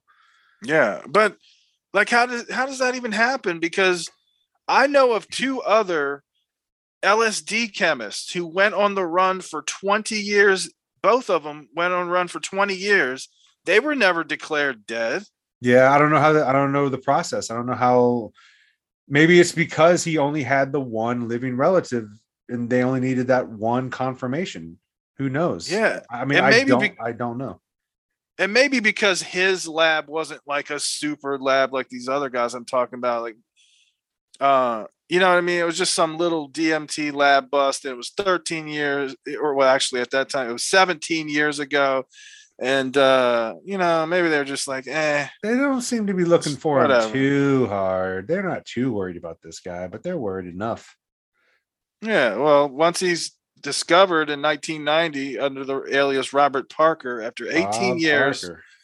Yeah, he is captured, and he only does 1 year in prison. Actually, I saw that. It's like he was captured in 1990 after being on the lam for 18 years, and then he's released after a year. Yeah, like for what? Time served, like as another person or something. Like, your life has been so inconvenienced by us chasing you that you only get 1 year in jail, and now you can, you've been through enough. We put you through enough. It's almost like in retrospect, it wasn't that big of a deal after all, so we'll let you go. Hopefully, Jesus. But and then in 2011, 20 years after he's released, he dies, and I was told by someone who claimed to have known him that he killed himself in his trailer, not because of psychedelic drugs, just because, he's an old man and his life was shit and killed himself. Oh, that's sad. Yeah. Another psychedelia tragedy. Yeah. No, if the media gets a hold of that, that's the takeaway from them. He was high on his own fucked up DMT and yeah, if it weren't for psychedelic drugs, none of this would have happened. Yeah. But anyway, I want to get into the Tombs of the Promulgated. Oh, you want to get the exhumed excerpt? Okay. Well, yeah. Let's move out of the LSD deaths and the somberness of dying from LSD to dealing with aliens while possibly on LSD. Oh shit. Not on LSD, but being subjected to LSD experiments. So this guy, and I've never done an exhumed excerpt like this where I didn't really find an article that I'm going to read the whole thing. I'm going to kind of piece it together here. This guy, Bill Brooks. You ever heard of Bill Brooks? No. He's a British ex-soldier, right? And he wrote a book, and everything that I found out about him is like basically talking about his book that he wrote, which is called 44, based on an ex-soldier's true story of lifelong encounters involving alien abduction. And it's called 44 because he was 44 years old when he realized the truth about what he had been through. Because, a lot of alien abductees don't realize things until way after shit happens.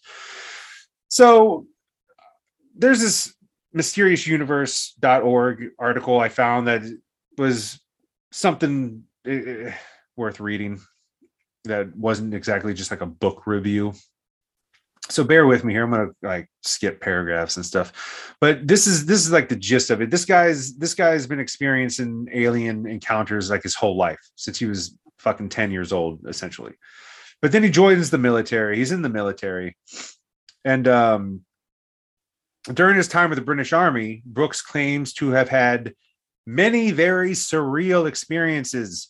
One was a secret mind control experiment he claims to have been a part of at Porton Down, UK, during which he was given psychedelic drugs and forced to watch a spinning black spiral on a white wall as strange commands were barked at him.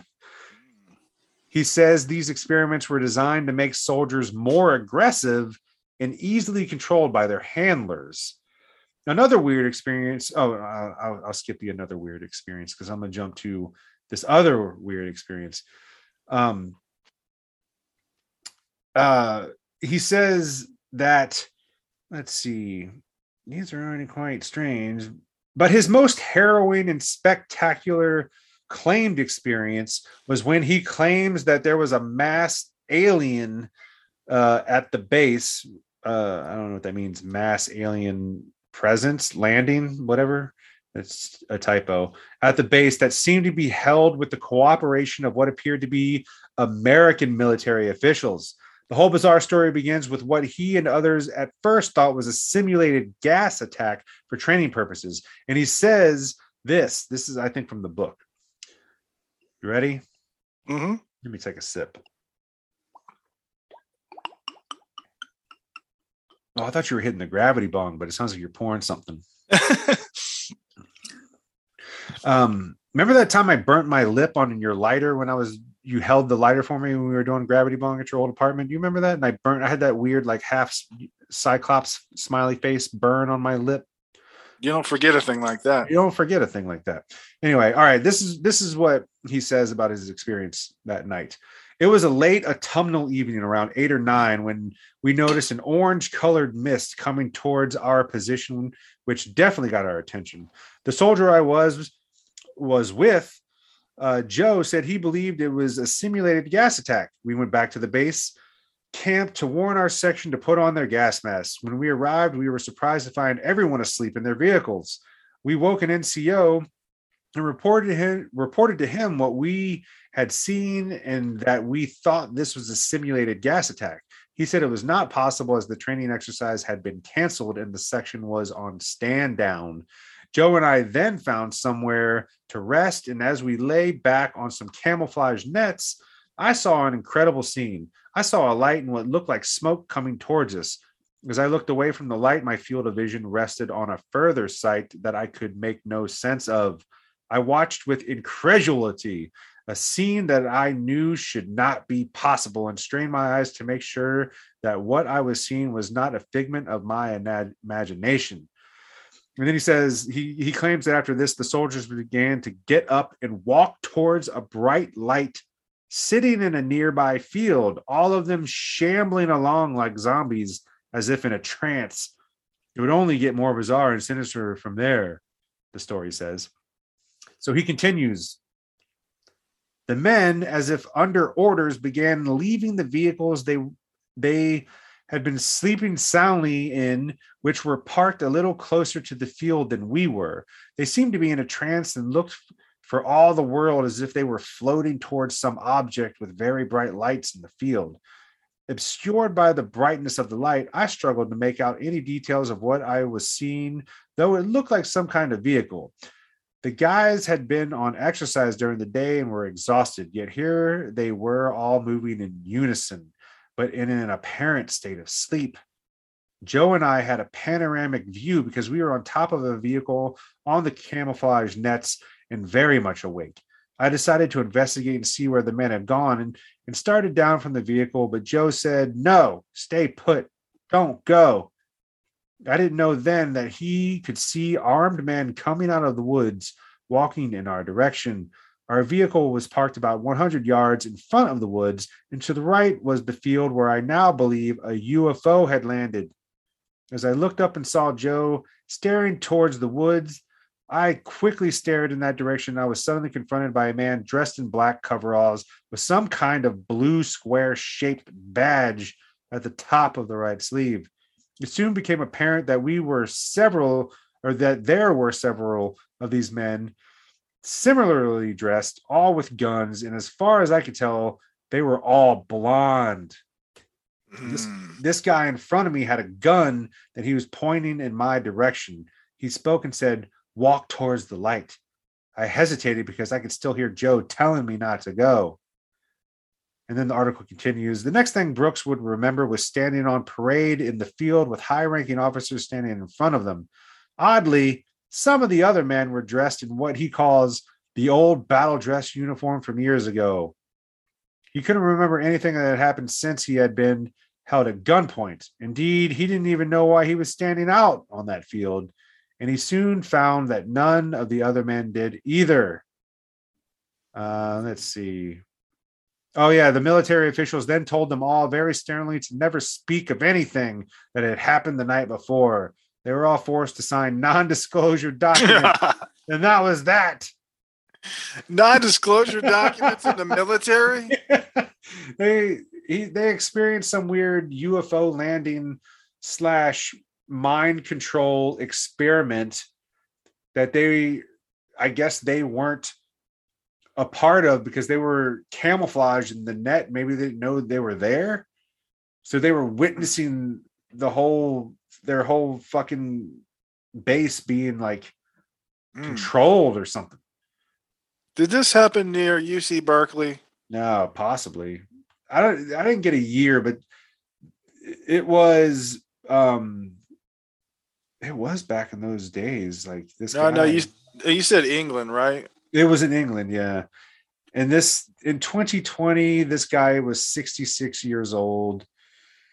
So, I mean, this guy was born in the fucking 50s,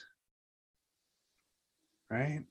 Something like that. I don't know. This definitely ties into the UC Berkeley thing because that's the only thing that explains all those people killing themselves, jumping off the roof.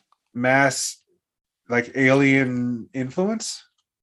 Yeah, or government experiment, like with some ray gun where they just shoot it in cahoots with aliens. What? I don't know, man. I mean, this guy's saying there was a UFO landing and a bunch of blonde people with like basically men in black with blue square patches on them, like conducting this whole experiment. And they were Americans. Like, so Americans, blonde, I guess Americans, but it also says they look like they were from the past or something. Like, it's like this weird time travel fucking alien. I don't even know. This is wild. Yeah. The blonde thing's a bit weird.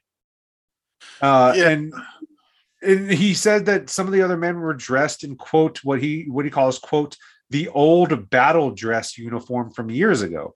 So, I mean, are there different abductees, or are they different dimensions, different times of people crossing paths in this zombie march to like abduction, or are we trading people? Are the people that were abducted from decades ago now coming back and other people are going with, or is it part of that trade program?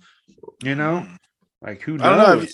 Have you looked up this guy any further to see? No, I just found him tonight. Because like, what if he's totally full of shit and crazy? Well, most likely.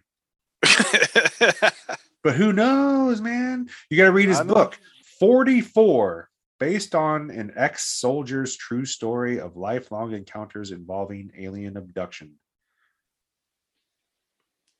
My God. Co-authored by alien abductee expert Joanne Summerscales. How do you become a abductee expert? I don't know, but with a name like Joanne Summerscales, What else are you going to be? You gotta be legit. Yeah, that sounds legit. Well, another great excerpt from the Tomb of the Promulgated.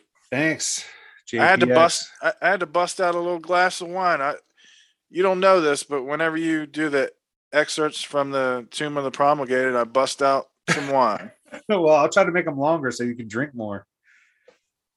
Just suck them down. I've been drinking wine this whole time. I only do that during excerpts. Well, I appreciate it. So you are not only the host of award-winning podcast Post Rhetoric. Mm-hmm. You are also the co-host of Degenerate Life with Code Ret, Cody Cluin, and Stuntman Mike. Yep.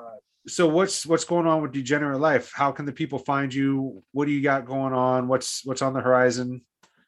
What is it? We have tentative plans for recording an episode next week, but I can't tell if that's actually going to happen. But we're still doing the thing, and Post Rhetoric, that's pretty much dead, But boo. We made all the money that we've made so much money that we don't need to do listeners get on the Post Rhetoric Buzzsprout page or wherever you listen to podcasts and listen to every Post Rhetoric episode. Get the numbers way up. That's the only way they're going to come back is if they feel good about themselves. So gotta get the numbers up. Well, all those have gone. I think they've all expired by now. Like it's blank now, I think. No, I just want to say real quick. You said that we stopped because we weren't getting that many listeners. What I said was actually we had, 9 billion, 7 billion, 7 billion listeners. And to us, that's like nothing. We were getting 20 billion an episode. Oh, so to only get like 7 billion, it was like nobody was listening. That's what I said. It was a slap in the face. Yeah. So, Well, no one likes when your numbers go down. Yeah. I can't say I blame you, but I do miss you guys doing an episode about every single one of my episodes. I know. Well, it was great while it lasted. And just to say, Stuntman Mike, as you know, was supposed to be on this episode, but he is in hot sauce rehab once again. So he was not able to be on this episode. Poor guy. Yeah. But we're getting on like 2 hours now, dude. So let's get the fuck out of here. Let's get the fuck out of here. I got shit to do. Yeah. Well, it was a great episode. It went by really quick for me. I think this is going to be one of the classics. All-time classics, man. You haven't been on since episode 11.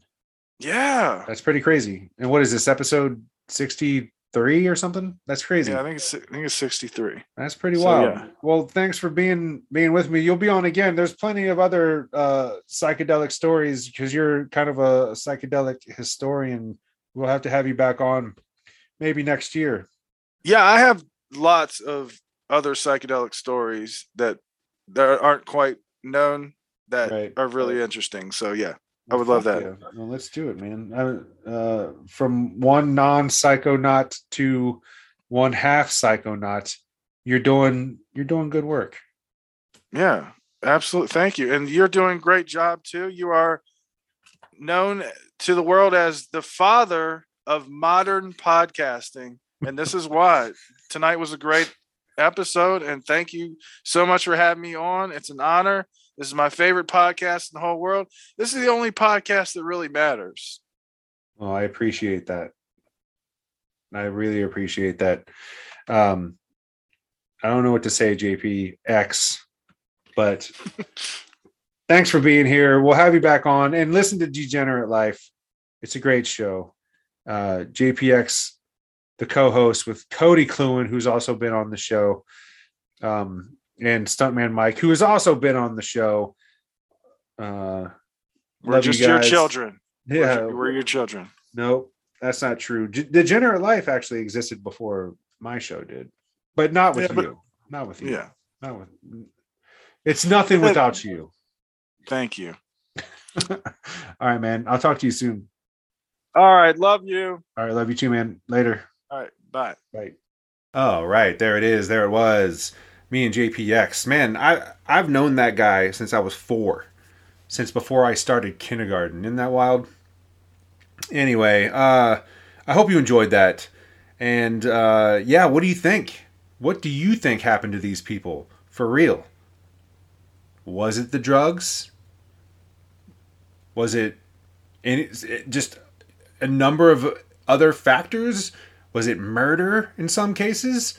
I mean, was the murderer on LSD? I don't know. It seems more times than not, like I mentioned in the beginning, LSD maybe didn't have much to do with a lot of these cases, but was the scapegoat. What do you think? Do you know more than we do? Do you know more than we mentioned? Write me. Tell me new things. Tell me what we missed. I would love to hear from you. I think this is the first in maybe an ongoing series with JPX because he's way into psychedelic history.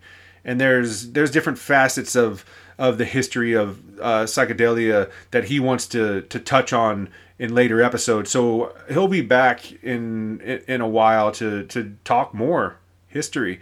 It seems to be a passion of his. And definitely check out Degenerate Life podcast. Look him up. I'll post a link in the show notes. And listen to Post Rhetoric. Go back and listen to all those fun episodes they used to do about this show. And write them. Harass them. Tell them to get the show back on the air. Him and Stuntman Mike need to get their shit together, if you ask me. But that's it this week, everyone. I hope you had a good time. And I will see you in a couple weeks. Until then, please, everyone, stay sane and stay safe.